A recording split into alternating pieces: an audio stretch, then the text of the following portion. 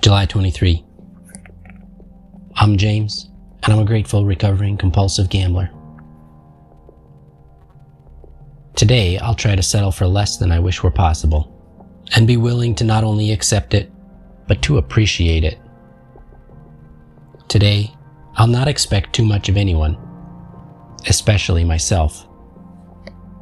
I'll try to remember that contentment comes from gratefully accepting the good that comes to us, and not from being furious at life because it's not better. Do I realize the difference between resignation and realistic acceptance? Today I pray. May I not set my sights unrealistically high, expect too much.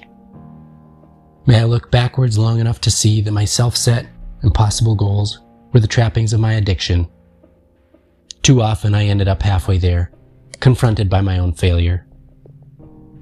Those foiled again, or I've failed again, feelings became monumental excuses to give in to my gambling compulsion, which blanketed my miseries. May I avoid that sick old pattern. May I be realistic.